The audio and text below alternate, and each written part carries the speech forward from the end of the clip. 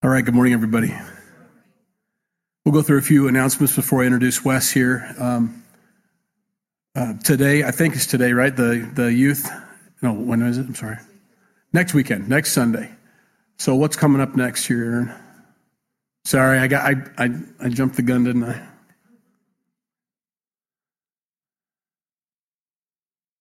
That's okay. The youth event will be coming up it's their mystery dinner. There's flyers out front if you want to grab one of those. There it is. February 26th, 4 to 6:30 p.m. Join them for that if you want to come out for that. For ages 13 through, is that 18? There we go. I need to turn. My eyes aren't good enough to see back there. Also, for those who have signed up for security team and who've signed up for the greeters, we will have our meetings next weekend. Sunday after second service, so we can kind of go over some things with you about that, and for security some training, and then also for greeters some training. We really want you to know what your stuff before we put you out there. And then, is there anything else coming up? I think that's it. All right. Our first contact with Pastor Wes, I don't even know contact, this is our first contact personally, was out at a senior pastors conference. I heard him speak out there. And he was sharing, and this was in 2004, 2005, right around there, after you had set up the wire place for, it was a wire compound where the kids would come in at night, right around that time, I think. And it just really touched our hearts, and we got a team together. We were getting ready to go, and we wanted to go help and be a part of it any way we could, and we got our shots and everything, and then it just all kind of just fell apart. We didn't have enough money or whatever. I didn't know what happened to it, and we just sent the money instead of sending us over there to be any part of it. And anyway, as I was reading up on far-reaching ministries, it started actually in 96 was when you started ministering to the Christians that were being persecuted during the war in South Sudan. Is that correct? And then in 98 was when Far-Reaching Ministries was founded as going to be a permanent full-time ministry over there. And what I gained from last night's dinner, and I don't know if you'll have to correct me if I'm wrong on this, but it's just an interesting thing how before you were saved, he was in the Marine Corps too and got saved in the Marine Corps, but wanted to go to Vietnam and couldn't get there because the war was over and all, and there was this idea of going to be a soldier of fortune in a sense and just doing what he wanted to do in the Marine Corps, but finding a better avenue for him to do it. And it's interesting as God gets a hold of him and he's now doing those things, and for Christ, though. He's going over as a soldier of fortune for the Lord. And what a beautiful ministry that is. And so we're very blessed to have you here. And we thank you for coming out all this way. I've strictly warned him not to recruit anybody for his ministry. No, I'm kidding. Couldn't find a better ministry to join if you were ever so inclined. And so we'll be praying and listening. And thank you, Wes, for coming. Come on up and share. Thank you. Well, folks, blessed to be here this morning. Thoroughly enjoyed the drive out, just seeing the area. I'm going to jump right into it this morning. We're not a small organization. We're actually an extremely large organization. We're operating in 38 countries around the world. We got about 1,000 people in the field as far as missionaries, pastor, people in the underground, and chaplains for the South Sudan Army. What have recently most been known for is we were training combat chaplains for the South Sudanese Army for the last 23 years. And it was very intense training, guys. We get the guys up Monday through Friday, and we'd run them 9 miles, and then they would have 8 hours of class time and 2.5 hours of study time daily. And they would do that for a solid year. And then once they graduate, they would be deployed to forward operation units in the South Sudan Army, where we went into very, very heavy combat. All of my men were armed. All of us went into battle. And I know that seems a little strange, folks, but as we get the message, I think you'll have a little bit of a better understanding of what I'm talking about there. But we won't be talking about that today, folks. Things really changed for us when Afghanistan collapsed. When Afghanistan collapsed, we have a division of our ministry. We call it Ghost Operations. It's the invisible hand into the closed world of radical Islam. And we have over 400 missionaries and pastors in the underground of 9 of the 10 most dangerous Islamic countries in the world. Well, we had 22 missionaries in the underground in Afghanistan. And I got a call from our Dutch office, and they said, Wes, they'll all be killed for their faith. When they said this to me, they had shared with me that one of the missionaries over there had led 3 Islamic families to Christ. They had gone into hiding, but the Taliban found the 3 families and killed mother, father, children, even down to the babies. So I went down to my staff and I said, guys, we're going into wartime operations. And 1 week later, 5 former Navy SEALs would fly in, 3 former Marines, all Special Forces, 1 Army Green Beret, and 1 brother with the CIA. And we planned operations into Afghanistan. Shortly after that, I would send in 2 teams simultaneously. They'd be 20 hours apart by land, but the first one would fly in at a chopper and land at 12,000 feet and would deploy Marines and SEALs. I went with the second team, and we were told we were going to be climbing 2,000 feet, but we ended up having to climb to 11,500 feet to get to our location, and then we launched our drones. And what we're looking for, guys, is what's called a rat line. A rat line is an escape route of how to get people out of a country. Truly the most difficult climb I've ever made in my life, and I think every one of the guys there said it was the most difficult climb they had ever done. When you're going up this mountain, there are no mountain trails. They didn't know the name of the mountain. They said there were too many of them. They didn't name them there. They have an ibex, was a very rare mountain goat with massive horns, and probably 5% of the mountain would have what you would call an ibex trail, which is about 6 inches, and it has shell and sand and gravel sliding into it. And if you miss a step, you literally fall 1,000 feet and you die. And I was coming down the side of one mountain, all of a sudden I began to hear sliding behind me, and I didn't have time to think. I just reached back and I grabbed, and I caught our interpreter as he's going off the side of the mountain. And when we got off the mountain, so guys, I can't tell you what we're doing because we're in an ongoing operation right now. All of our toenails were black with the blood that was under them because of the difficulty of that climb. I lost 2 toenails on that mountain that actually completely fell off, and fortunately they grew back. Sometimes they don't grow back, you know. We had one brother by the name of Rodney. Rodney was with the elite SEAL Team 6, 22 years with the SEALs, 12 years with SEAL Team 6, and 13 years with the CIA. And I believe that he lost 3 toenails on that mountain, so that gives you an understanding of how difficult the climb was. But then the Lord really began to do miracles, guys. And we got a call from YWAM, Youth with a Mission, and they said, our country director is in the city of Moz. The Taliban knows he's there. They're going door to door. They're going to find this kid within 2 hours. And I said, guys, 2 hours is not a lot of time. You should have got a hold of us a long time before this. The Taliban had written a very graphic letter to this kid. They said, we're going to butcher you. We're going to slaughter you. There's absolutely no forgiveness. You're a traitor to Islam. And on my staff, I have Luke. Luke spent 14 years in the Marine Corps. He was in Special Forces, 22 years with the FBI. He speaks fluent Arabic and multiple dialects. He's tested at genius level, plus he's got about 4 or 5 other languages under his belt. And I had Brent, who was in 2nd Force Recon in the Marine Corps, which is also the lead of the Marine Corps Special Forces. And I said, guys, do we have any assets in this part of the world?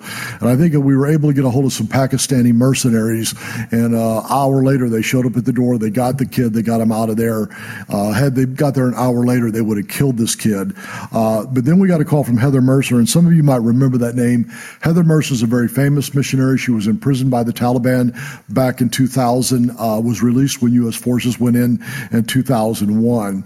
And she called up and she said, I have 26 people in country. She goes, they're all believers. They will all be killed for their faith. Can you guys help us? So we put together an operation, and we went in and got all 26 of those out. But the one that surprised me the most, guys, is we got a call from Shannon Spann. Mike Spann, her husband, was the first CIA officer killed in Afghanistan back in 2001. And I remember it like it was yesterday. It really troubled me. Mike had been a Marine Corps officer. He was in Special Forces. He was recruited by the CIA. Shannon was also recruited by the CIA. When the U.S. invaded, they were with the Alpha Team, which was the first team to go in. But they had met at the farm, which is the training base for CIA recruits, and fallen in love and got married and had 3 children. And Shannon called us up, and she told us that she had 28 people in country. They were not believers, but they'd all helped the U.S. government, and they would all be killed. Would we help them? And I was not in the office at that time. Brent called me and said, Wes, what do you want to do? I said, let's greenlight the operation, and we went in and we got them out. And guys, Shannon has become an integral part of our team, but she flew out to Southern California, where our U.S. office is, to meet with me. And she said that, when Afghanistan began to collapsed, she was getting a tremendous amount of people out of Afghanistan, but being former CIA, she could go walk into any station office in the world and get information. And she was getting a lot of people out, but she said when the last U.S. aircraft left, she could not get anybody out of Afghanistan. And she was walking around one night, she was praying, and she's saying, Lord, what do I do? And the Lord said, Shannon, why are you going to the world? Why are you not going to my people? And she goes, God, I don't know your people. Well, the Lord gave her a name of a gentleman by the name of Bob Shank. I personally do not know him, folks, but I understand that he wrote the master's program. And Bob said, you need to call Far Reaching Ministries. And so she called us. Now, guys, after she called us, she went and she read our website. And if you're not a Christian and you don't understand spiritual things, our website would probably be confusing to a lot of people. We probably look a little bit more like something like Blackwater than we do a Christian mission organization.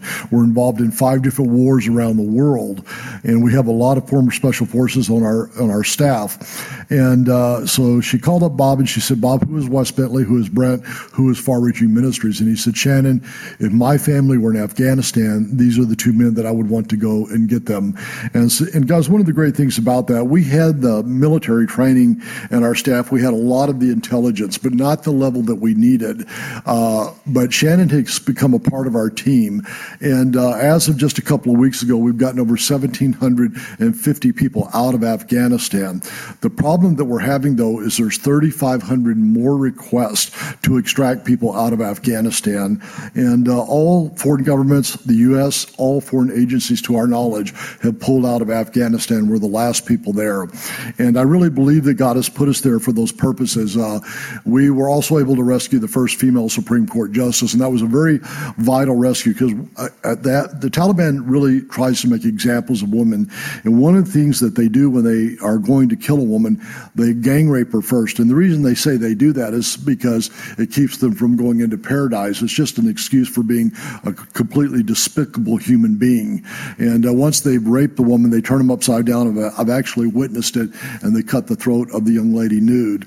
And so we were able to send an operational team and get her out. Guys, one of my favorite people in the Word of God is the prophet Jeremiah. And there's a lot of reasons why. Jeremiah is really unique among prophets of the Lord. He's not only a prophet of the Lord, but he's a priest of the Lord. And what is unique about that, there are only 3 prophets in the Old Testament that were priests. It was Jeremiah, Zechariah, and Ezekiel. And the job of the priest is to bring people into close fellowship with their God.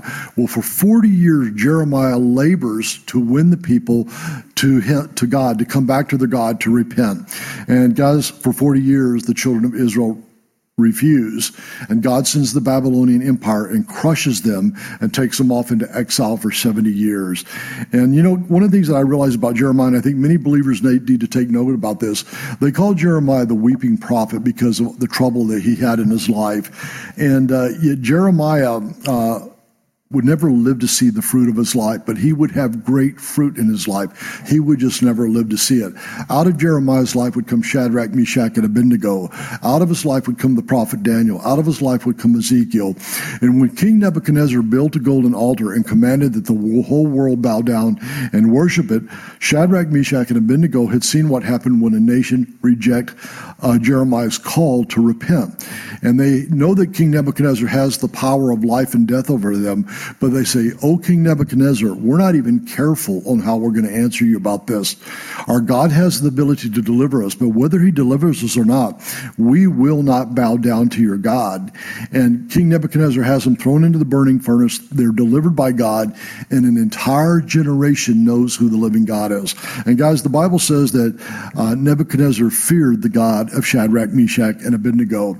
70 years later, it will be Daniel's turn. Once again, he's required to worship a false god. Once again, he refuses to do it, and he's thrown into the lion's den. And if you know anything about the Babylonian lions, there's a set of commentaries called the early church fathers, people that were from like 300 years to 600 years after the birth of Christ. There's a lot of knowledge that we don't get in modern commentaries, but they said that the Babylonian lions were bred for ferocity. They take the most fierce male lion, the most fierce female lion, they would breed them, and then they would keep them in a near state of starvation, so when people were thrown in there, they would absolutely tear you apart. But God delivers Daniel. And once again, another generation knows who the living God is. And guys, but then it's also the prophet Ezekiel. And Ezekiel is probably most relevant for our generation today. We're living in a time where there's a great lie in this nation, especially by this administration. And one of the things that they're saying is that the Christian church is persecuting the gays, the transgender, the homosexual community. And guys, by and large, that's a complete lie. The truth of the matter is, the church just didn't care. They were supposed to. See, the Bible says that when people are in sin, and Ezekiel says this twice in the book of Ezekiel, he says we're to go to those that are in sin. We're to warn them about their sin. And if we don't go and we don't warn them and they die in their sin, God will require their blood on our head. And the church just ignored it. They didn't want to do it. In my personal life, I have led 10 homosexual women to Christ. And guys, I always say, I want you to hear me out. First of all, you're going to tell me you were born this way. But the problem with that argument is the serial killer will say he was born this way. The pedophile will say he was born this way. The young man that wants to sleep with every woman that he can will say he was born this way. Jesus said, you must be born again. You must be born out of a life of sin into a life of Christ. And see, they're propagating this lie. And guys, it's coming to the point that they want to make it a crime if you witness to someone about being in sin. They actually want to put people in prison. You know, it's interesting because before I got saved, you know, I joined the Marine Corps when I was in the 10th grade. I'd lied about my age. And, you know, guys, I like to fight. You know, my brother Rick told my mother many years after I got saved, he said, Mom, when Wes left to join the Marine Corps, he goes, I didn't want him to ever come back again. He goes, he was literally the meanest man I have ever met in my life. And he said he was extremely cruel with his words, and he would fight people, and he would beat them very severely. He said, but when he came to Christ, he changed so much. I did not want him to ever leave again. And I was a competitive shooter in the Marines. You know, my coach had actually said to me, he goes, Wes, you are so good with weapons, I think you could shoot the Olympics. And I told him, I said, I don't want to shoot the Olympics. I just want to shoot other people. So I had no interest in going down that road there. But when I came to Christ, it literally changed everything about me. Jeremiah says in chapter 10, verse 23, he says, and it doesn't read well in the King James Version. It does read very well in the NIV version. He says, I know, O Lord, that a man's life is not his own. It is not for man to direct his footsteps. It means that our lives do not belong to us, guys, that they're supposed to belong to the Lord. In this generation today, we're in a time in our nation where people have lost their moral compass. And guys, you know, I'm sure that you're hearing a lot of what we hear, but, you know, I have a young lady that volunteers for us. She's in the medical field. And there's a family out there right now trying to get their 4-year-old a sex change. Now, guys, we all know that no 4-year-old understands that. They want to be seen as a hero of the movement, and they are willing to sacrifice their child. This is absolute perversion, and yet people are cheering them on and stuff. You know, my grandson wants to be a puppy, and he's 3 years old. Should I put a tail on him and inject him with dog hormones? It's absolutely stupidity. They had a school where they brought strippers to kindergartners and had them put dollar bills in the G-strings. And when we consider this to be all right, we have lost our moral compass as a nation. You should not be quiet about it. Now, you need to be careful about not doing things at work where you're going to get fired. But we need to be vocal about talking about what sin is. And the Bible tells us, see, it doesn't matter whether you're a homosexual, an adulterer, a thief, a liar. The Bible tells all the things that can separate you from Christ. It didn't say just go to the homosexual community. It says go to all people and share. And, you know, guys, I remember before I got saved, you know, I like to fight, I like to drink. And, you know, people would come up and try to share Christ with me, and they'd say, you know, Wes, you like to get drunk, you like to fight. And I didn't say, you know, that's a hate crime that you're telling me that. You know, I mean, I'm just born genetically this way to do this. You know, that's absolutely stupidity. I agreed with him. I knew I was. One of the great things, we used to go out street witnessing all the time when I got saved. And the one thing I loved about when we'd go out and share, guys, we'd go out and we'd share a lot with any military guys we ran into, but there were a lot of Navy around us. And, you know, you'd start to share Christ with them, and a lot of them would say, well, I'm a good person. I never went up to ever a Marine and confronted him about his sin, and he said, I'm a good person. They all said, yeah, we're sinners. You know, they could admit to it at least. We all knew that we were in sin. And but Jeremiah gives us an understanding of why he has this walk with the Lord, because in Jeremiah chapter 15, verse 16, he says, when your words came, I ate them. They were my joy and my heart's delight, for I bear your name, O Lord God Almighty. I never sat in the company of revelers. I never made merry with them. I sat alone because your hand was heavy upon me. And Jeremiah had a very pure life, guys. And as believers, we are supposed to be defined by our relationship with the Lord, not by our relationship with a football team or a motorcycle, but this is how people define themselves. They wear on their chest the rock band they love. This is how we define ourselves. It's not the way we're supposed to be as Christians. I have seen so many believers go to the mission field, and guys, I honestly believe that 95% of all missionaries I see on the field today are fairly ineffective for the gospel. They become humanitarian organizations. They do some good works, but they're not sharing the love of Christ with the lost world. And one of the great problems that we're having out there is everybody is looking for fame and fortune. People go out on the mission field. They're out there for 1 year, and they write about their great mission exploits. Now, guys, the books are always self-published. They don't have a real publisher publishing them. And between the ones they give away to their family and the ones that they sell at the few churches they go to, they have a distribution of about 75. Why? Because it's not a work of the Holy Spirit. When Brother Andrew, and many of you may not remember that name, but when Brother Andrew came out over 40 years ago, he wrote the book God's Smuggler, and I believe it sold in the tens of millions of copies. Why? Because it was a work of the Holy Spirit. In my own personal life, guys, I've had over 20 people try to get me to write a book. And if the Lord ever tells me to, I will. But see, I feel like that we have the only book that we need right here for a lost world. I had a Hollywood producer come in and spent 10 hours with my wife, Vicki, and I'm like, I couldn't get rid of the guy. I'm like, Vicki, how do we get this guy out of here? You know, he won't leave, you know. But he spent 10 hours trying to convince us to do a movie about our lives, and he wanted to make me out to be this Christian superhero, and I told him no. I said, you don't understand. I'm not the hero. It's Jesus Christ. And the Bible says that no flesh shall glory in the presence of God. And he said, I'm giving you what everybody dreams of. I said, everybody that's carnal. See, guys, if we get our reward on earth, don't expect great treasures in heaven. We're not supposed to be working for fame and fortune. It's a real problem within the body of Christ today. Every pastor wants to write a book today. Every single pastor. And I'm not saying there isn't some value in it. But again, guys, we need to understand what is the motivation of why we are doing these things. Is it a work of God? You know, Jeremiah would go through some great times of hardship in his life, guys. There's times that he was extremely discouraged. And in chapter 12, he comes to a point that he's just had it and he doesn't want to serve anymore. And God, you think that after all that Jeremiah would be going through, 40 years of service and yet no fruit that he could really see. And God says to Jeremiah, he says, Jeremiah, if the foot soldiers have wearied you, how will you handle mounted horsemen? And the image that he's given us is, most of you have probably seen the movie Braveheart. And if you remember when William Wallace goes out to fight the English army, the Scotsmen have a lot of bravado. They're ready for a battle. But most of them don't even have a real weapon. They have farm tools. And then all of a sudden, the English army comes up over the hill, all in chainmail, battle armor, battle axes, battle swords, spears, arrows.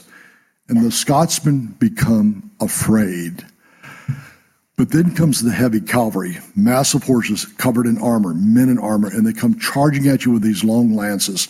And this is the image that God gives Jeremiah. He says, Jeremiah, if the foot soldier has wearied you, how will you handle mounted horsemen? And guys, one of the things that we need to understand is God expects his people to be strong.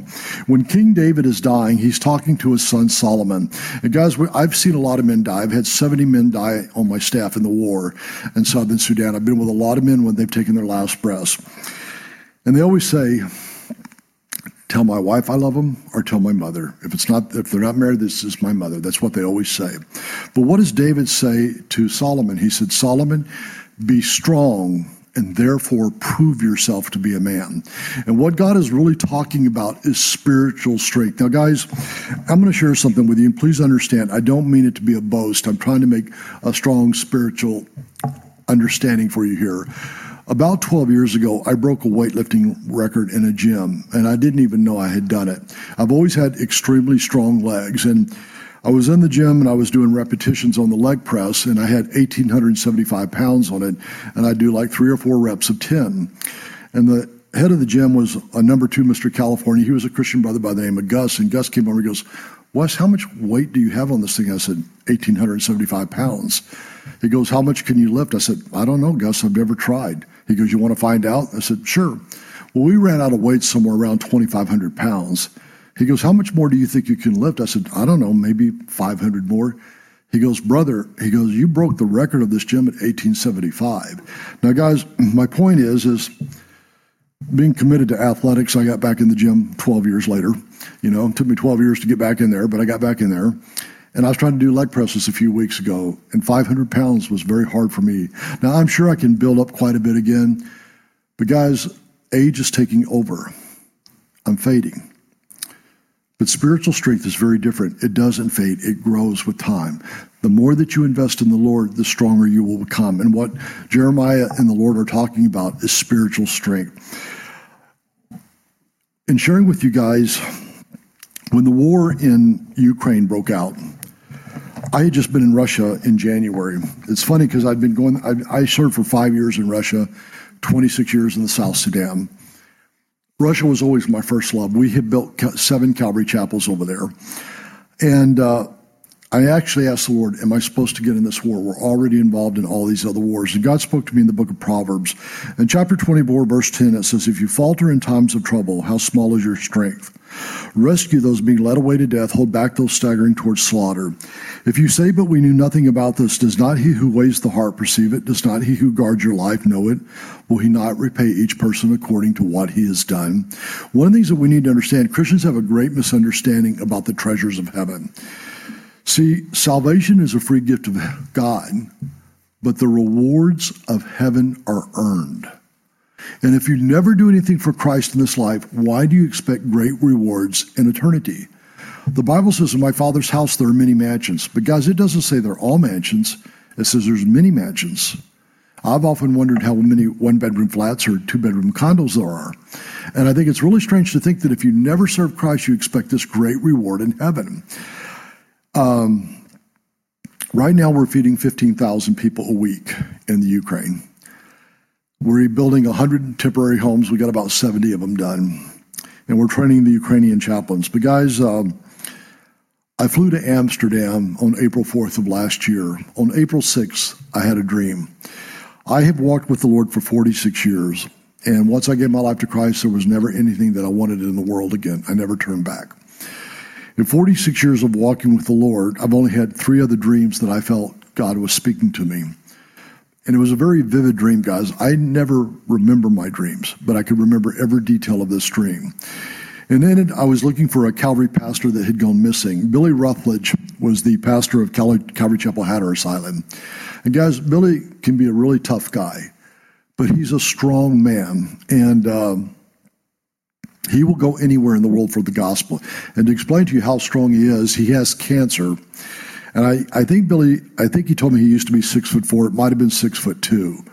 Right now he's 5'8" because that's how much the cancer has eaten his body. But he goes to all the hot spots in the world to share the gospel. And in my dream, he'd gone missing and I was looking for him.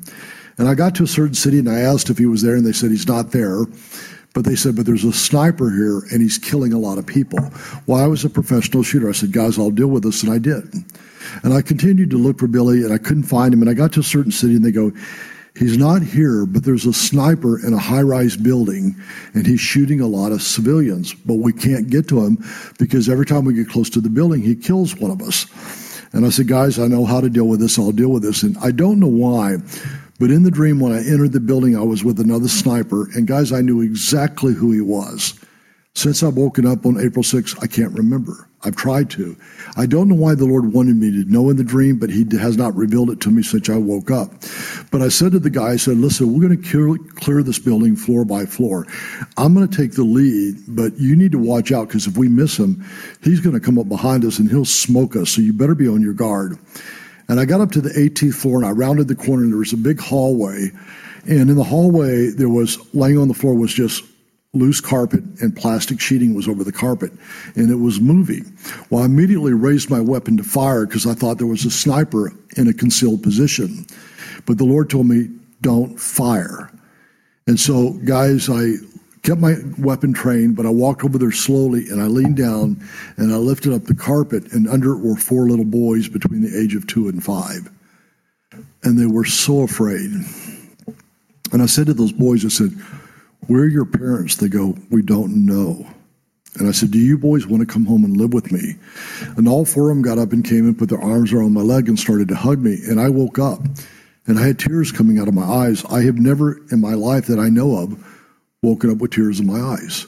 Matter of fact, it was 4:30 in the morning. My wife had got up at 3:30. She was studying and she was shocked. She's never seen me cry in my entire life.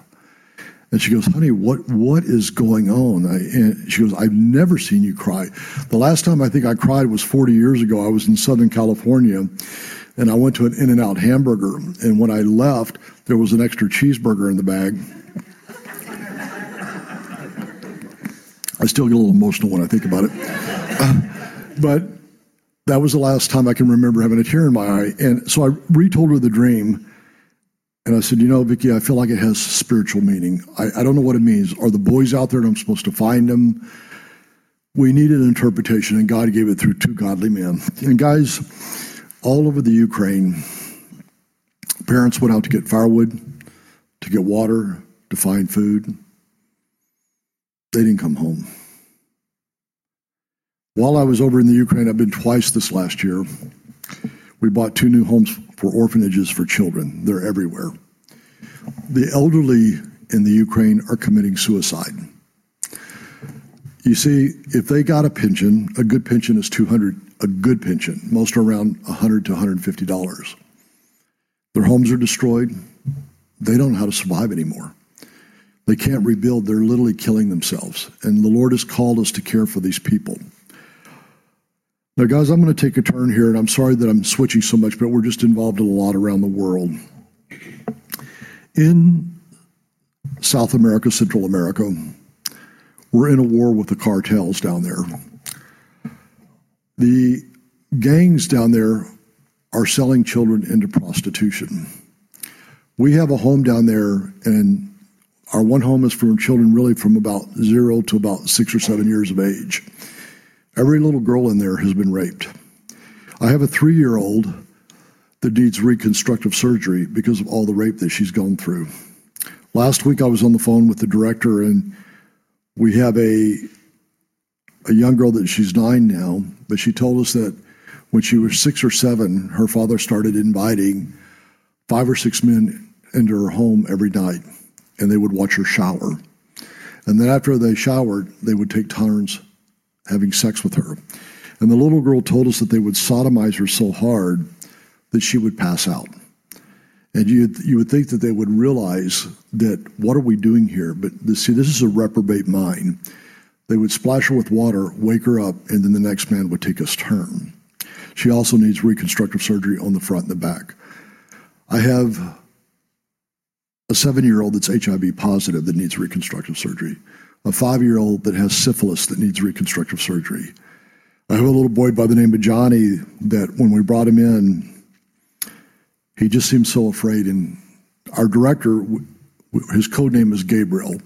It's not his real name. We have to use it to protect him. But Gabriel said to him, Johnny, it's okay. You can sit down, son. And he wouldn't sit down. He kept saying, son, it's okay. And finally the little boy started to cry, and he goes, I can't. It hurts too much. Now, guys, one of the interesting things I've found in the last few years, when I get up and share stuff like this, sometimes people go to their pastors because they're offended that we have shared this on a Sunday morning. Well, first of all, if you are, you're in sin, and you should be ashamed of yourself. See, the Bible says that we're to care for those who are suffering as though we were there suffering with them ourselves. We are supposed to be people who have compassion and a love for the lost. And we are supposed to intervene. We're living in a generation where we are raising generations of effeminate men. They do not understand the role of which God has created them for. Guys, I was in Fort Lauderdale a number of years ago, and this NFL star gets on the airplane. Now, I don't know who he is. I don't have time to follow this.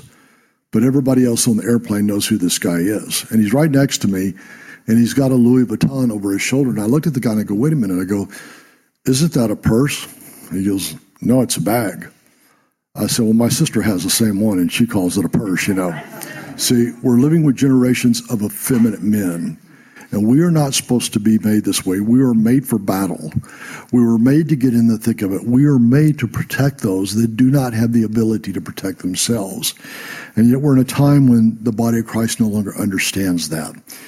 See, while salvation is a free gift of God, the rewards of heaven are earned. And I wonder how you're going to feel when you get to heaven and say, well, I was so offended at that service. And God's going to look at you and say, I never knew you. I never knew you. Churches all over our nation are changing their spiritual doctrine to make it open to the homosexual transgender community. Why? They want to be popular. They don't want to be persecuted. But the Bible has a warning to these pastors that says, if you take away from the words of my book, I'm going to take your name out of the book of life. And we're not supposed to be a cowardly people. You know, God expects his men to be strong. Guys, when I was first went to South Sudan, I went there to be a pastor, a Bible teacher. I had no intention of doing anything as a soldier. But rebels began to come down and attack villages around us. They hit one village and they took 58 children and crushed their heads against trees. They would rape all the women and take them into sexual slavery. And the Lord told me, you have got to start protecting these women and children. So we were building sanctuaries, as your pastor was alluding to. And at night, when the sun would go down, they estimated over 44,000 women and children a night were coming in looking for sanctuary against the rebels. Among the South Sudan army, there are great warriors, they're very tenacious in battle, but often they would fight until they realized they couldn't win a battle, and they would pull back and say, live to fight another day. And the rebels would come in and just decimate the people. And the Lord told me, you've got to deal with this. So I set the men down. I said, guys, I want you to understand something here. I go, it is not your job to save your life. It is your job to save their lives. We're men, they're women and children. If the enemy comes, not one of you guys is to pull off that line until we have evacuated every single woman and child. If you die, then you die. That is the role of a man. You know, guys, Christians have some real misunderstanding of the Word of God. And I share this with people, and people have a hard time understanding this. And I said, you know, I've never had a problem with having to take human life. Now, don't misunderstand me. I don't enjoy killing. I never have. I never will. But when men come to rape women and to sell them into slavery and to murder children and to rape them, we're going to do exactly what it takes to stop them. And people will come up to me and say, well, what about that verse that says turn the other cheek? Well, turn the other cheek means take an offense for the gospel. It never meant us to allow women and children to be raped, to sold into sexual slavery. I don't know why the body of Christ doesn't understand that. As men, we have a God-given right to protect those that do not have the ability to protect themselves. Now, guys, we're going to show you a video right now. In the video, all of the children that you see in here have been rescued. And we want you to see what happens after we get them. We're trying to restore them. Let's go ahead and show that, guys. You know, one of the important things is that your spiritual compass has a right direction before you get involved in things, so you know what to do. Luke and I was on the phone, and I was talking to him a couple of weeks ago, and I said, you know, Luke, I said, I had hoped to get out of this life without having to kill a whole bunch of more people. But if it comes between a choice of these children or giving them back to their parents, we're going to do what it's going to take. Now, Luke being in the FBI, he goes, I'll be with you, brother. See, when the laws of man break down, there is a higher law, which is God's law. And when our nation violates all the laws of God, then we adhere to the higher law, which is to protect those that do not have the ability to protect themselves. One of the things that I have recognized in my own life, guys, is that Jesus Christ is the author and the finisher of my faith. And I have to be willing to follow where he leads and do what he commands. I don't have any desire for personal recognition. I feel like it's a waste of time. Other than to the ability it helps us to reach more people for Christ. But you as believers, God wants your faith to be alive, to be radiant. The Bible says, let your light so shine before men that they see your heavenly Father. And we are supposed to care and protect those that do not have the ability to protect themselves. Guys, I don't know what the greatest desire of your life is, but I will tell you what the greatest desire of my life is. I could be wrong, but I have long suspected I will not live out my natural life. Being involved in this many war zones, I have a feeling someday I will not return. And I told my mother, I said, Mom, if I don't come home someday, do not tell the world it was a terrible tragedy, it was an accident, something went wrong. You tell them I ran the race, I finished the course, and now there's in store for me a crown of righteousness. And guys, I want to encourage you, you need to be active in your faith. You need to be inviting people to church. You need to be sharing God's love with people. It's the love of God that compels people unto repentance. You know, I run into so many Christians, they go, well, I don't know what God's will is. I go, 98% of knowing his will is right here. It tells you what to do. Go to the poor, go to the weak, the orphans, the widows, those in prison, those sick. It tells us what we're supposed to do. There's the 2% that's mystical, guys, where God might lead you to a new city.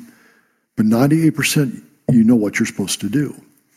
And the Bible says that we are to share our faith. You see, it says, go into the world and make disciples of all men. People will come up to me and they'll say, well, you know, Wes, it's just not my gift. I said, you know, that's interesting because the scripture says, go into the world and make disciples of all men unless it's not your gift. Only it doesn't say that, does it? Guys, the more you share your faith, the easier it becomes. And as you're faithful, God will be faithful. Now, if they reject it, we're done. You don't have to sit there and take abuse if someone's screaming and swearing. You just walk away. The Bible says, shake the dust off your feet. But you are required to go and share it. You should realize that you have the responsibility to go to every neighbor at least once and invite them to church on Sunday. Do you know that they say that 82% of all people who are invited to church will come? 82%. Just say, come to church and find me. I'd love to have a cup of coffee with you. And then let them hear the word of God. I shared last night, the way I got saved is I was not interested in Jesus Christ at all. I got invited to a Bible study. And in my mind, I thought, there's probably some pretty good-looking Christian women there. That was the only reason I went to that Bible study. And guys, I remember the night I went there, it was on a second-story building. And I went up the stairs, and as soon as my eyes could see in the room, and I realized there were no women in the room, I froze. I just stopped. And I started slowly backing down the stairs, and I ran into the guy who invited me to church. And he goes, hey, Wes, where are you going? I said, I'm looking for the bathroom. He goes, oh, it's up there. And I remember thinking, you fool. You could have been out drinking tonight. You're going to be bored to death. But for the first time in my life, I heard the gospel. My parents had been religious, but the church we went to didn't have a relationship with Christ. They had religion. And for the first time in my life, I heard the gospel. And the scripture that got me is they says, what does it profit a man if he gain the whole world and he loses his soul? And I realized I was on the way to losing my soul, and I surrendered. I led my first guy to Christ 6 days later. I didn't even know what I was doing, guys. I called up a friend of mine. His name was Taylor. I said, hey, Taylor, I've got a case of beer. Why don't you come over to my room? And he came over, and I had 10 minutes worth of being taught the Word of God, and I'm trying to explain to him what they said to me. And we're drinking beer, and somewhere around can 12, he gave his life to Christ. And when I got back the next week, they asked me, said, so what happened this week? I said, well, I let a guys out of Christ yesterday. They go, what? Well, tell us about it, Wes. I said, well, I got a case of beer. I invited this guy over, and I noticed when I said a case of beer, their faces changed. And they said, that's not exactly how you're supposed to do it. I said, it works, but the Lord did train me.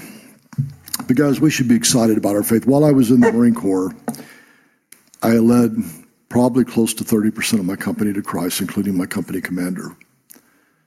But what had happened is the guy saw the transformation in my life. Everybody knew I was going to, when we mounted up to go to Vietnam, and then the war, President Ford called it off, so we came back, and me and this guy named Duvall were going to go to Rhodesia and become soldiers of fortune. Everybody knew who I was. But when I became a believer, they saw the transformation. That's what the Lord wants in your life.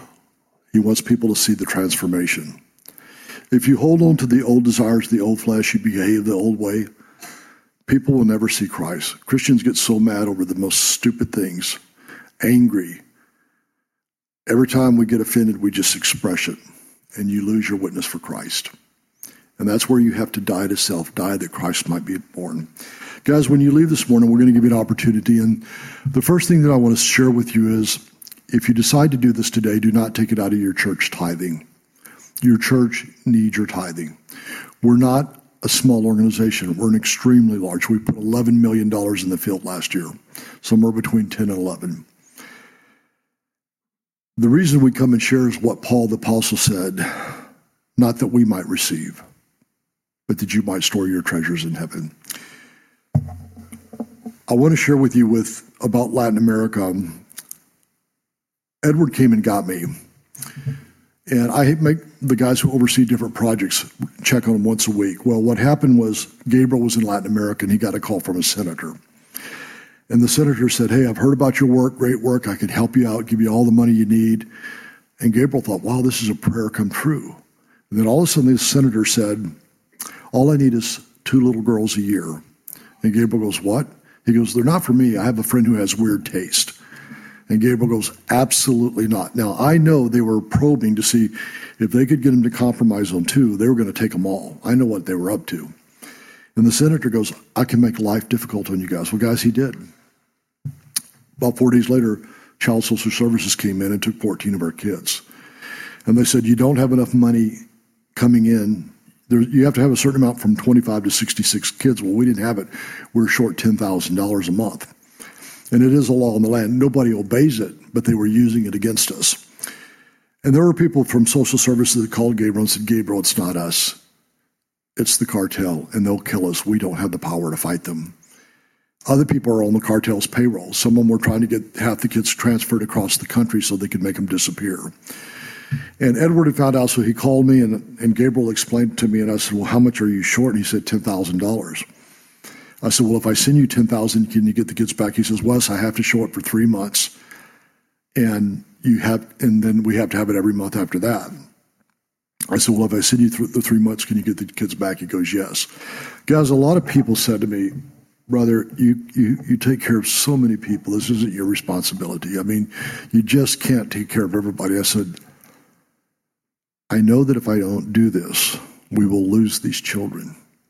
And having rescued them once, I'm not going to allow them to go back." While 2 of their little girls were at social services, they tried to hang themselves.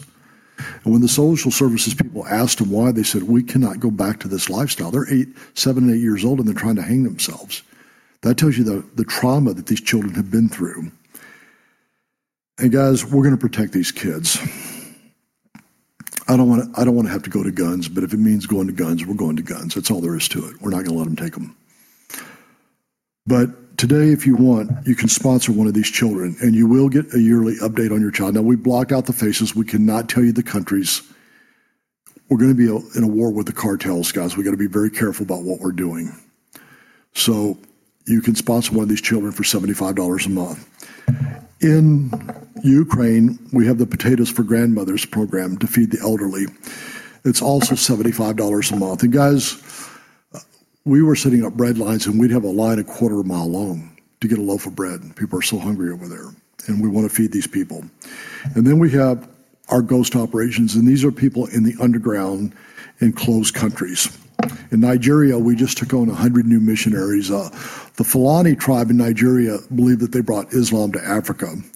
Well, they had one Fulani that converted to Christ, and they told him, "Deny Christ or we'll kill you." He refused to deny Christ. They skinned him alive. But over 100 Fulani came to Christ through that. We're now training them to send them back.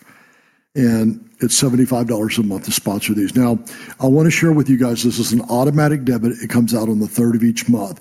If it falls on a Saturday or Sunday, it goes to the following Monday.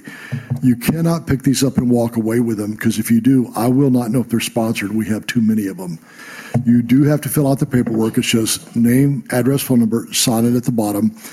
Voided checks work best because we don't pay fees, but you can use a debit or credit card. And guys, every Sunday people come up to me and they ask me, they say, what if I want to do all three? Well, first of all, we're not asking you to do that. But guys, I recognize there are people out there that God is blessed with great wealth and may want to store treasures, and they can tithe to their church. It will not affect their tithing, and give above and beyond. And if you happen to fall into that category, then it's $225 a month. And if you don't have all your information, pick them out, fill out the form. My assistant will call you later. Let me close with this last thing, guys. And once again, I want to make sure you understand. I'm not trying to boast, but I'm trying to make a strong biblical point. I'm actually a wealthy man. 2 years ago, I made $10 million on the stock market. $8 million went to the ministry. The reason I'm sharing that with you guys is I could buy a house on the ocean. I could round around in a Porsche or Ferrari. But that's not the life I want to live. I have paid my own salary all the years I've been on the mission field. The reason I do it isn't because I need a job. It's because I recognize the calling of Christ on my life. And I recognize that I have a responsibility to share my faith. And I know that I'm running a race, and the race is coming to an end. And I would rather be faithful and use my money to save children and other lives than to do this, to spend it on things I don't need. So if you want to do it, we'll be at the table. We'll help you. But I want to encourage you guys. You've been given this one precious life to live for Jesus Christ.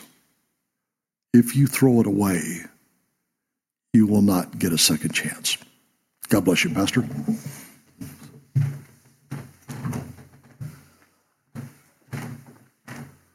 Thank you, Wes. David, for coming. Appreciate it. Just to ask that you'd prayerfully consider supporting these guys. I know that that's not why they came necessarily, but I mean, they do have a mission. As you watch those kids, with the animal therapy, and I mean, that's what that is. That's what all that is, and the stuffed animals and all, and the smiles and the laughing. So much trauma is being undone. And it's going to take a long time for all that trauma to be undone. If it ever gets undone, at least it'll balance out a little bit, and they'll have a hope of some kind of life. And so please just keep that in your hearts. If you can't make that decision today, I hope that you would be able to support. If you can't, you can go to their website anytime and do it if you need to check budgets or whatever. I understand that. But I do pray that you'd prayerfully consider supporting these guys. And very grateful that they came to see us and share that with us. It gets us a little bit beyond Missouri and helps us to see a little bit beyond. We have our own problems. We have our own people right next door. We know that. We're ministering to them too and shining brightly, as he said. But to reach out as a paraministry, in other words, they don't have their own support system. They don't have a congregation. We're their support. And so as a paraministry, they rely on that help to keep that flow going and to keep the missions going. So anyway, thank you for listening and taking the time to prayerfully consider supporting them. And we'll pray now and close and ask God to bless their ministry with safety, but also with just wisdom as they traverse all these strange and wonderful ministry opportunities they've been given. Lord, we thank you for today. We thank you for these men, all of them. It is a large organization. We pray for every single one of them. The chaplains on the front lines, the people that are covert, and the people that are doing the administration side. We lift them all up to you. We pray that you'd refresh them spiritually, encourage them, give them the strength they need. As Paul prayed and asked for prayer for boldness, I pray that you continue to give this ministry boldness. And Lord, we pray financially for them as well, not to only equip them with money, but which is necessary. We pray for quality Christians, people that are equipped by you, filled with your Spirit, and bold to accomplish all that you've got for them. And we pray that you continue to watch over this ministry. Lord, thank you for today. We don't know how much longer we have to live, but while we're alive, we will minister. We will shine brightly. We will share the gospel with those around us and in our sphere and beyond. In Jesus' name, amen. Thank you for coming.